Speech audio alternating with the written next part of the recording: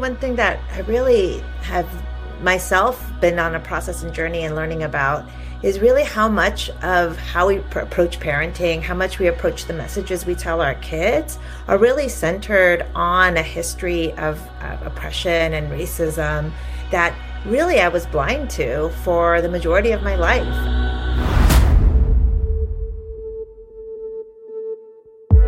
Have you noticed that there is so much more racial diversity in our TV shows and commercials and movies lately? I genuinely feel like the quickest way to change a culture is through entertainment, because that's what we're sitting in front of all the time. We have so much further to go, but it's good to see broader representation. But did you ever stop to think about how many cultural biases we have towards other cultures and races that we don't even think about, we don't even notice? It's a lot. For instance, I'm kind of embarrassed to say this. My 6-year-old daughter was describing someone at her school and she couldn't remember his name. And she pulled back her eyes and said, "I think he's probably someone from China." Oy, I was cringing at how early it begins. And also, it was a great opportunity to explain to her some more appropriate and respectful ways to describe him. But honestly, when I think about me growing up, I must have been so freaking offensive. Not because I was mean-spirited, but because it was sort of socially normal. And now we hear about how damaging these micro and macroaggressions and stereotypes are. It's a changing landscape. And we know in today's politically correct world, we are probably never going to get it right. But I did want to understand where the line is and maybe have some better ways to approach race. So I found the coolest guest, Gabriela Leva Stein, PhD. Isn't that cool? I always said that. I probably said it wrong. She is currently the Vice President of Programming for the Society of Research on Adolescence, and she serves on the Ethnic Racial Issues Committee of the Society for Research on Child Development. I know that's a mouthful. Her research uses developmental psychopathology and cultural ecological frameworks to investigate the impact of culturally relevant factors on the development of psychopathology for ethnically diverse samples. That is directly from her bio, and I apologize, there's a lot of big words, but what I love about it is that she is truly a lifelong academic, and I feel like I'm not doing her justice as she has so many accolades, but we talk deeply today around rethinking race and how we strive towards a more inclusive society that respects and honors each other's races, and also what is the right thing to say and ask. And I caught myself in this conversation you'll hear, I caught myself in my own biases during these conversations and probably offended her here everywhere. But I loved having the opportunity to break it down with an expert right on the spot, because I think we're all kind of guilty of trying to figure out where the line is. And that is why I'm so excited to bring this to you. It's definitely an evolving landscape. And speaking of an evolving landscape, have you subscribed or followed this show yet? Please take a moment to do that now. And also, while you're busy subscribing, go to AllisonHair.com and leave me your email. I send out weekly emails that are deeply personal, but they are magically super brief and useful and sometimes even funny. Lastly and honestly, the most valuable and most valuably, I don't even know if that's a word, culture change is an inside job, is what I'm learning through this podcast and through these meaningful conversations. It starts with you, and we're always wondering, where is our place in the story? And as things start to shift and retool in your own lives, sharing these episodes are where you start to make seismic shifts when the people around you start to have their lights turned on too. So won't you take a moment and share this one? I'd especially love if you sent this to your racially diverse friends and see if Dr. Gabby is on the money here. Here is my chat with Dr. Gabby Leva Stein. So today we're talking all about race. We're talking all about intergenerational trauma or even ancestral trauma. I don't know if you know, is there a difference between ancestral trauma and intergenerational trauma? That's interesting. No, I actually haven't heard of a big distinction of it, but I can see how that could happen, right? That ancestral trauma is something that wow, we've carried for generations and generations. While generational, I think, really harkens back to specific traumatic events that we've experienced before. Yeah. So as we talk through reparenting ourselves, maybe rewiring some of the stories that we've heard, or have we, maybe the stories that we've created or the adaptations that we have used to kind of protect ourselves that as we grow older may not serve ourselves well. And so you really live in the world of race, of equity and inclusion, and especially in the Latinx community. And you have like a zillion different degrees and really unbelievable background and track record on it. I'd be curious to get your thoughts on where we are today from a cultural perspective and where, like what is bugging you? What's under your skin right now? Yeah, I think for me, one thing that I really have myself been on a process and journey and learning about is really how much of how we approach parenting, how much we approach the messages we tell our kids are really centered on a history of oppression and racism that really I was blind to for the majority of my life. And really, as I've started to parent my kids and give messages as to why it's important to do well in school, or why we work hard, or where we get our food from, or a lot of just, I realized how replete these messages are with things around picking yourself on the bootstraps and the American dream, and really the idea of that anyone who can work hard can be successful.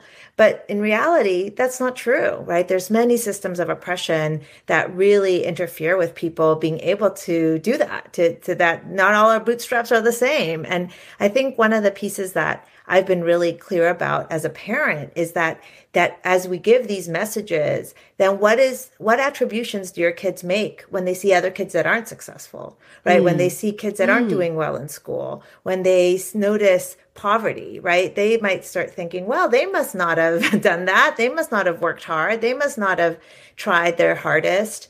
And so as we think about just immigrant populations, or we think about even populations that have other kinds of adversity that can interfere with them being able to do this, I've been really clear on thinking about how to parent my kids to make attributions that that's not something that we all have access to. And so how do we do that?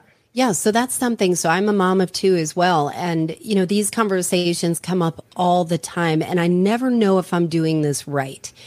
For instance, we live in a very diverse part of Atlanta, so very diverse city. And there are homeless encampments very close to our house. We pass them all the time. And every single time when I pass a homeless person begging, and I just try not to make eye contact, and just move forward. And sometimes I will, and just that pull in my chest of like, oh, I failed that one. Like, what is the right thing to do? And my kids will ask, well, why don't they have a home? Where can we bring them home with us? Like it is so complicated. So from your lens, where do you go from there? Yeah, I actually have a very similar experience with my own son. And when we drove by a homeless person, he said, "Why can't we just bring them home?" And crying at the idea that he didn't have a home, and what would that mean to not have a home? And I think sometimes we become so jaded, right? We get so used to, yes, well, some people are homeless and some people aren't. And as adults, we don't realize sort of what that is, that piece. So I think the right thing to do is really invite a conversation with curiosity with your child, and to talk around the different kinds of components that go into some people not being able to have a home because of maybe mental health issues or substance use issues, or having a society in which the safety net isn't there to provide that kind of support and that folks might need, that they may not have, speaking of generational, right? Generational wealth, even the notion of generational wealth. I think the more we start really thinking around who had access to generational wealth, who has access to a safety net, is a really important kind of conversation. And even though kids are young, you can really think about how to invite that conversation in a developmentally appropriate way, by saying things like, like just being very honest, like, not everyone has had these opportunities, or different people have different kinds. Their grandparents did this and your grandparents did that. And our grandparents were able to potentially move, whatever that might look like.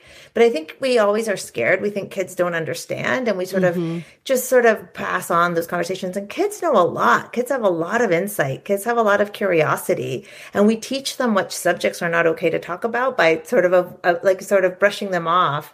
And I think we really would serve our children well by really just engaging them in honest conversations that involve a lot of questions and not just like answers, if that makes sense. It does. So I'm thinking about, when you say, well, somebody might have mental health issues, or they might not have had the same opportunities that you might have, or somebody else might have. The danger for me comes in is stereotypes. Yes. And I believe that there are healthy stereotypes and some that are not. And, I've heard things that my kids have said and assumptions that they've said because of what they've seen. And I'm like, oh my God, I did not teach that, but it is stereotyping. So how do you invite healthy stereotypes that are helpful to us? Or, is there I'd love your thoughts on it. Mm-hmm.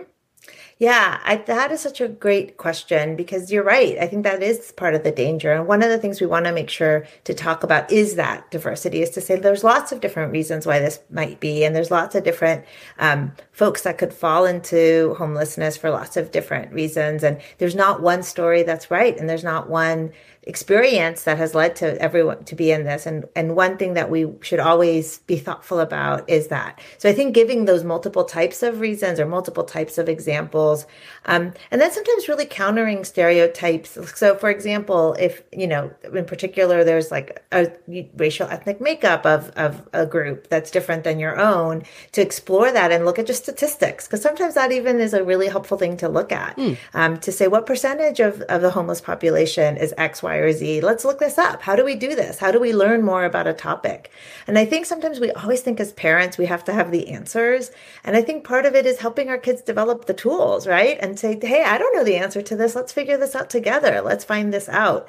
And I think sometimes like showing that, again, that curiosity is a way that can really help have kids sort of develop those tools so they challenge those stereotypes, and even sometimes acknowledging those stereotypes that we might have, and where they might come from. And I think is just being really open about them. I think part of where we get into trouble is we judge people for having these stereotypes, and it's important just to acknowledge our society is full of them. And so that a way to do that is to be able to identify when they happen, to then be able to challenge them in a way that with data.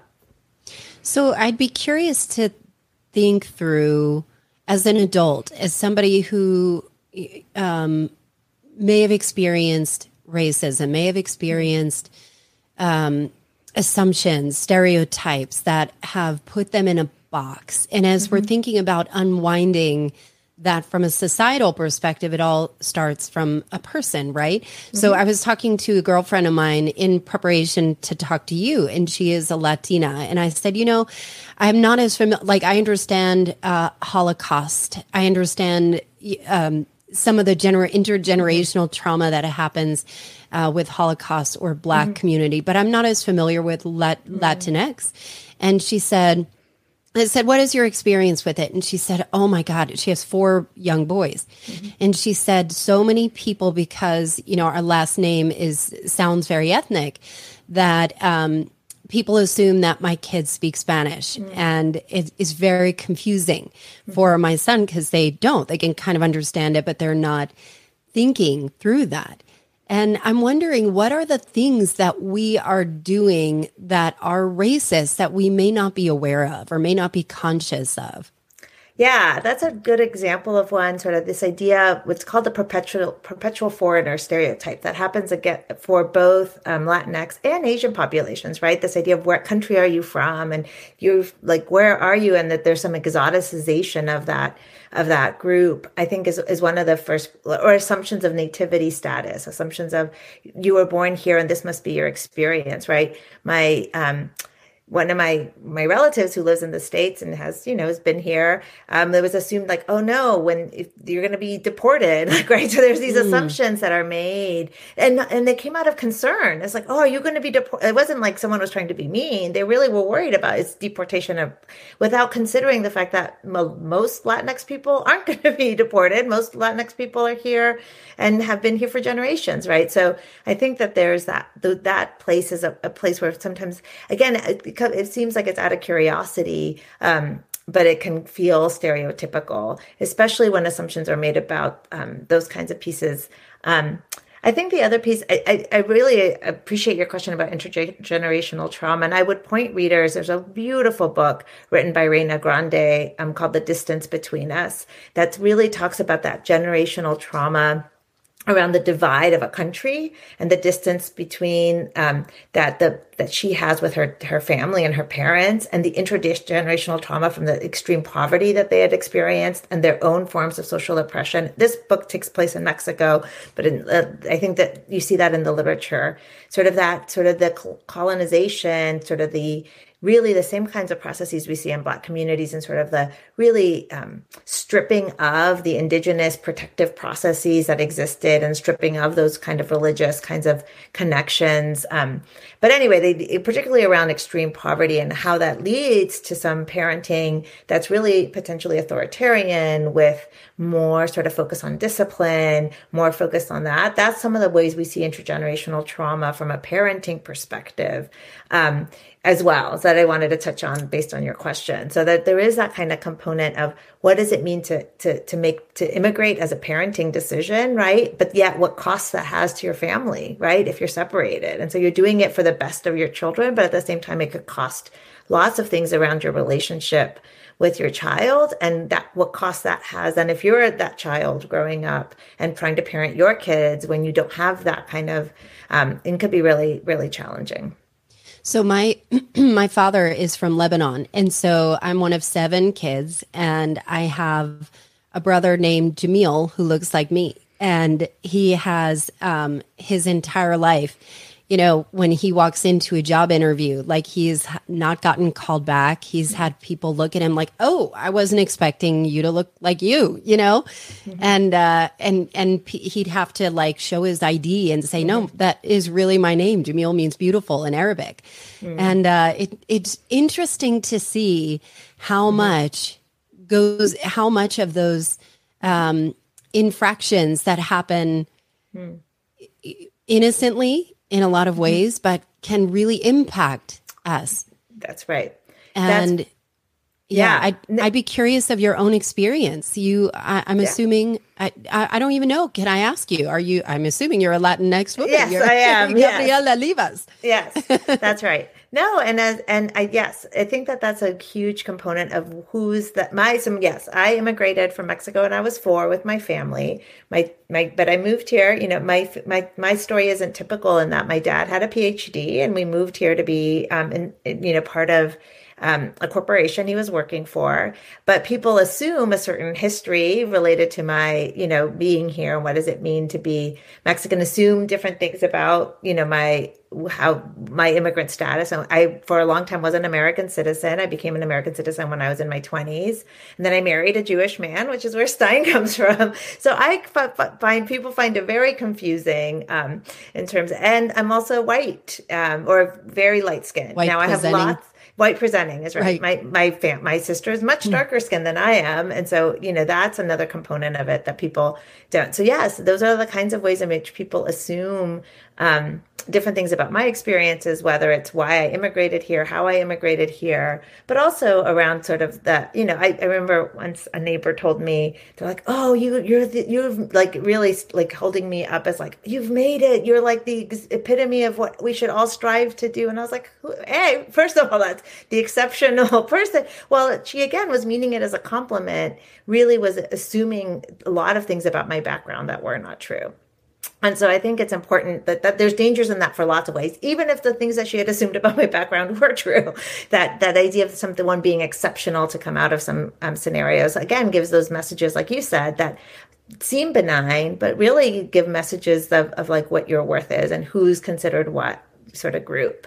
So I think it's a really important thing to just think through. Now, I also really think through around what privileges I'm given because I'm white passing, right? What privileges I'm given because people don't assume sort of different things about me just from looking at me versus my sister's experiences, which are different. So I think that's the other thing that I have to do, the work I have to do for myself too. So I think we all have to sort of take stock in that and be really clear about what that has afforded me, right? So when I think about, it's so hard if I see somebody who is obviously half Asian, half, you know, and I so want to ask, you know, what is your nationality? Yeah. There is a genuine curiosity. What is the proper way to ask those questions and be curious about each other? And I do think there is a beauty for the mixing, you know? Yeah, no, I think you're and right. I could have just done big racist things by saying that. I don't know. Yeah. Well, that's yes. it's so complicated. And I think part of it is entering it in a genuine way, because it is like actually some of the work I do is on multiracial populations. And that is part of where that exotization and the sort of I mean, in fact, this just happened to my daughter the other day where someone was like, oh, you're so beautiful because you're of mixed ancestry. And so that does give them a sort of this message of like, what does that mean in terms of like, you know, this exotization component. So that can be hard. But I agree that just wanting to learn about people's lives is part of how we connect as humans, right? So how do we do that? How do we connect? I think questions of like, oh, tell me about your upbringing, or tell me, or, oh, where did you grow up? I think is a good question. And I think like, oh, tell me about your parents. And there's ways that you can ask without really focusing on that, and that would come out, right? That in the natural conversation, you would say, oh, well, my mom, blah, blah, blah, and my dad, blah, blah, blah. Or my mom and my mom, or whoever it is that like whatever your upbringing is. But I think I would focus more on asking questions that are more specific, that then would pull out and bring those things out. Because I think the thing is for me is that like you asking, or one of us asking that question isn't going to be, you know, isn't that big. But imagine being asked that question every day, right? Imagine being asked all the time, where are you from? And the message, or tell me about your, like, oh, or you're so beautiful only because of this, right? Like you might be beautiful for other reasons, or where other places does your beauty come from? So I think it's the imagining if that's the only thing you heard, right? And that's where I think for me, I'm like, oh, okay, I can see how this, I have to think about another way to say it. And that being said, I've learned lots of things in my own life that I've said. And I'm like, oh, wait a second, I really shouldn't say that. But it takes a while to realize those. But I wonder what the impact is from a person that is continually asked those questions. What does it say to somebody? What is the psychological impact? Yeah. Is it othering? What is it? That's exactly right. So it's othering. It's an invalidation of the identity that they might have. It's an essentializing, right? It's an essentializing of this is who you are and what you represent, as opposed to your whole sort of being. That I value you for this one thing that's unique about you. And and what we know from the research is that it does have impacts on your identity formation. It does have impacts on how you see yourself, how you can sort of interact with others. So it does, like those messages, continual messages like that, definitely does have an impact on sort of your sense of self, your sense of understanding, your trust in others, your connection with others, and it can be it makes you feel othered.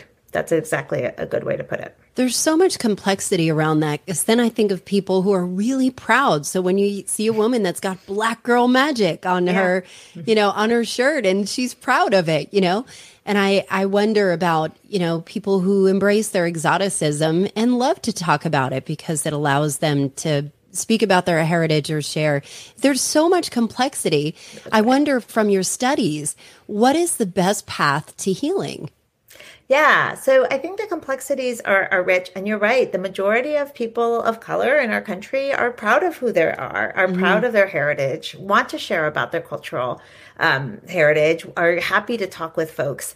And I think it's in the genuine curiosity that's the most important component. Coming back to that original point I made at the beginning, I think really engaging, seeing someone for their full humanity, I think is where that's the path forward, is that I see this about you, but I also also see all these other things. So yes, you're Latina, but you also love art history, and you also really like punk music, or you also like, so that there's not an essentializing of like, oh, you're Latina, so you must really love to dance salsa and, I don't know what other stereotypes people might make, right? So I feel like that's the place in which that you're embracing and then sort of saying, like, sharing what is, like, asking, like, what does it mean to you? But in a way, not the first question you ask, right? To establish that relationship, to establish that trust with someone, to show, to accept them for their full humanity first. And then that leads to these really great conversations.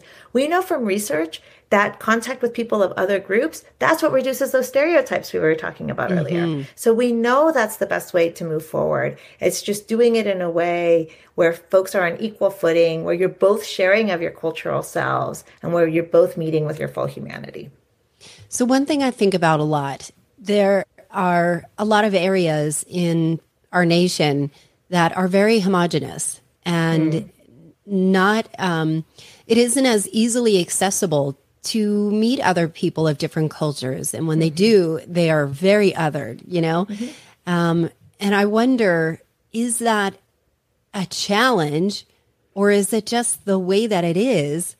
I think the way forward is culture. So, I mean, is what we see on entertainment. So if you look on commercials now, there are a lot of mixed race couples now, and it's a lot more mixed. You'll see Indian women as leads where they never would have been there before. And to me, that is beautiful. But if you don't encounter people that don't look like you in real life, is that a disadvantage, or is it just the way that it is based on typically geography? Yeah, I think this is a huge difficulty that we know the U.S. is segregated. Schools are the most segregated they've ever been in the history of our even pre-segregation. So segregation is a huge issue. And I think it's important to really be mindful and thoughtful about how we engage in cultural learning about other groups. And again, this comes back to the point that you don't want it to come from I'm here and you're there and I'm going to come visit and learn about you, but then come back to my, Yeah. But I do think people will need to push themselves to learn. And I think it is watching those shows that push the stereotypes, that tell stories. I remember my daughter once said to me, I really purposefully would select books for her to read and the library and stuff. And she eventually was like, Mom, I don't want to read any more books about Black people in slavery. And I'm like, you're right, Lucia. That shouldn't be the only, right. And I was so right. I was so focused on, just bringing books that I didn't really think about, wow, you really just want to read, a story with a Black heroine who's a ballet, and is just having fun and living life. And it isn't about the one story that we tell. So I think that that's a really important part to do it, that we can do it.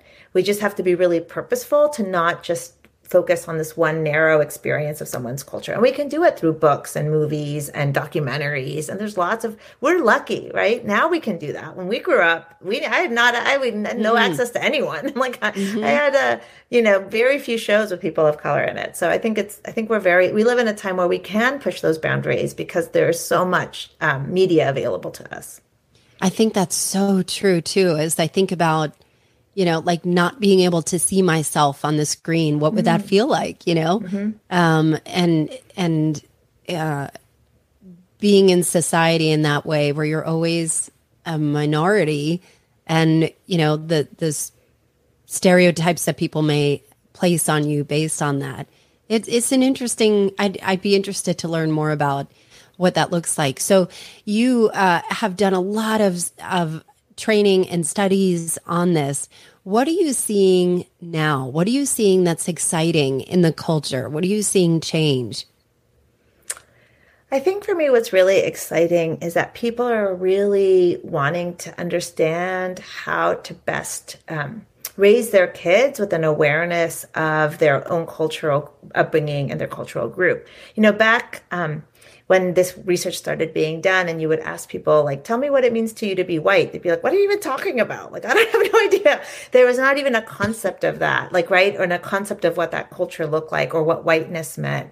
And what's so exciting to me is I think we're at its really important pivotal point in history where people are really, really trying to really think about that and understand that and think about how that impacts themselves and how they see themselves and their families and the decisions decisions they make. And I think one thing that is super exciting for me is that we can start describing these things, start describing this process, and really start thinking about why is it a problem to say we don't see race or we don't see color, because that really was not a helpful way to move past racism. But it's really to acknowledge sort of the systems of oppression that still exist, but also the beauty and the resilience and the thriving that we see in communities of color and having access to those. So to me, that's what's most exciting, is I think people are more open to a conversation right now. And what research is showing is that people are wanting to get these skills sets, are wanting to have these conversations in more explicit ways. Including immigrant populations, because for a long time, immigrant populations really focused on the cultural part of their heritage, but not as much on what does it mean to live in the U.S. society, that has really been built on racism. So I think that to me, that's what's most exciting in the work right now, that people are wanting to learn how to be better parents around this. Yeah, so I wonder if the political landscape has actually helped by shining such a light on it. Like the vitriolic political division has actually been a blessing. I don't know. I don't know if blessing is a good word for this, but I would call it, yes. I think a silver lining. It has shown a light. I think that's exactly right. I feel like, for a long time, people felt we lived in a post-racial society where race didn't matter anymore. And really a lot of racism was more indirect or not felt or, unseen, particularly by the majority white community. Black folks have said forever, have not changed their perspective on the matter. But I feel like you now see a shift in a white majority who's really starting to understand that. So I agree that has helped. And unfortunately, sometimes we just need those earth-shaking moments in history. And I feel like we had one in 2020 that really shook a lot of people to their core in a way and that I think was on the heels of some of the political division. Good Lord. Aren't you right about that? What do you know that you wish other people could know? Oh, wow. That's a great question. I hadn't thought about that.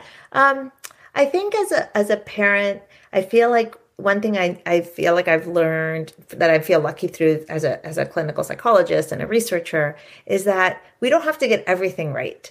And that I feel like there's always a lot of pressure that we have to get everything right, or that we worry about we're going to repeat the mistakes of the past. And I think what I really know is that I think as long as you engage in your child's innate curiosity and you are compassionate with yourself about sort of your goals and what you want to do, and you're just willing to change and learn, that's okay. And so I wish other people were more generous with themselves as parents and were more introspective when they sort of said certain things, sort of said, where did this come from? And how can I change this? And sort of be open to some of those and being curious, I think, is the two places I think I've benefited from in terms of as an academic. I think you have said the word curiosity throughout this whole conversation and how much of a linchpin that is for growth and for healing. So I love that. How can people find you if they want to get to know you and your work more? Sure, they can find me. I have a website that describes some of the research that we do. It's caminoslab.org. So you can find me. I'm on also University of North Carolina, Greensboro's website in the psychology department. So folks can find me there and shoot me an email. Perfect. Thank you so much, Gabby. This was fantastic. Can you imagine the type of effort it takes to change deeply seated cultural biases in our world? Big thanks to Dr. Gabriela Livas Stein for dedicating her life's work to this very worthy evolution and for sharing her time and insight with us. I've linked her website she mentioned with her work, caminoslab.org, in the show notes.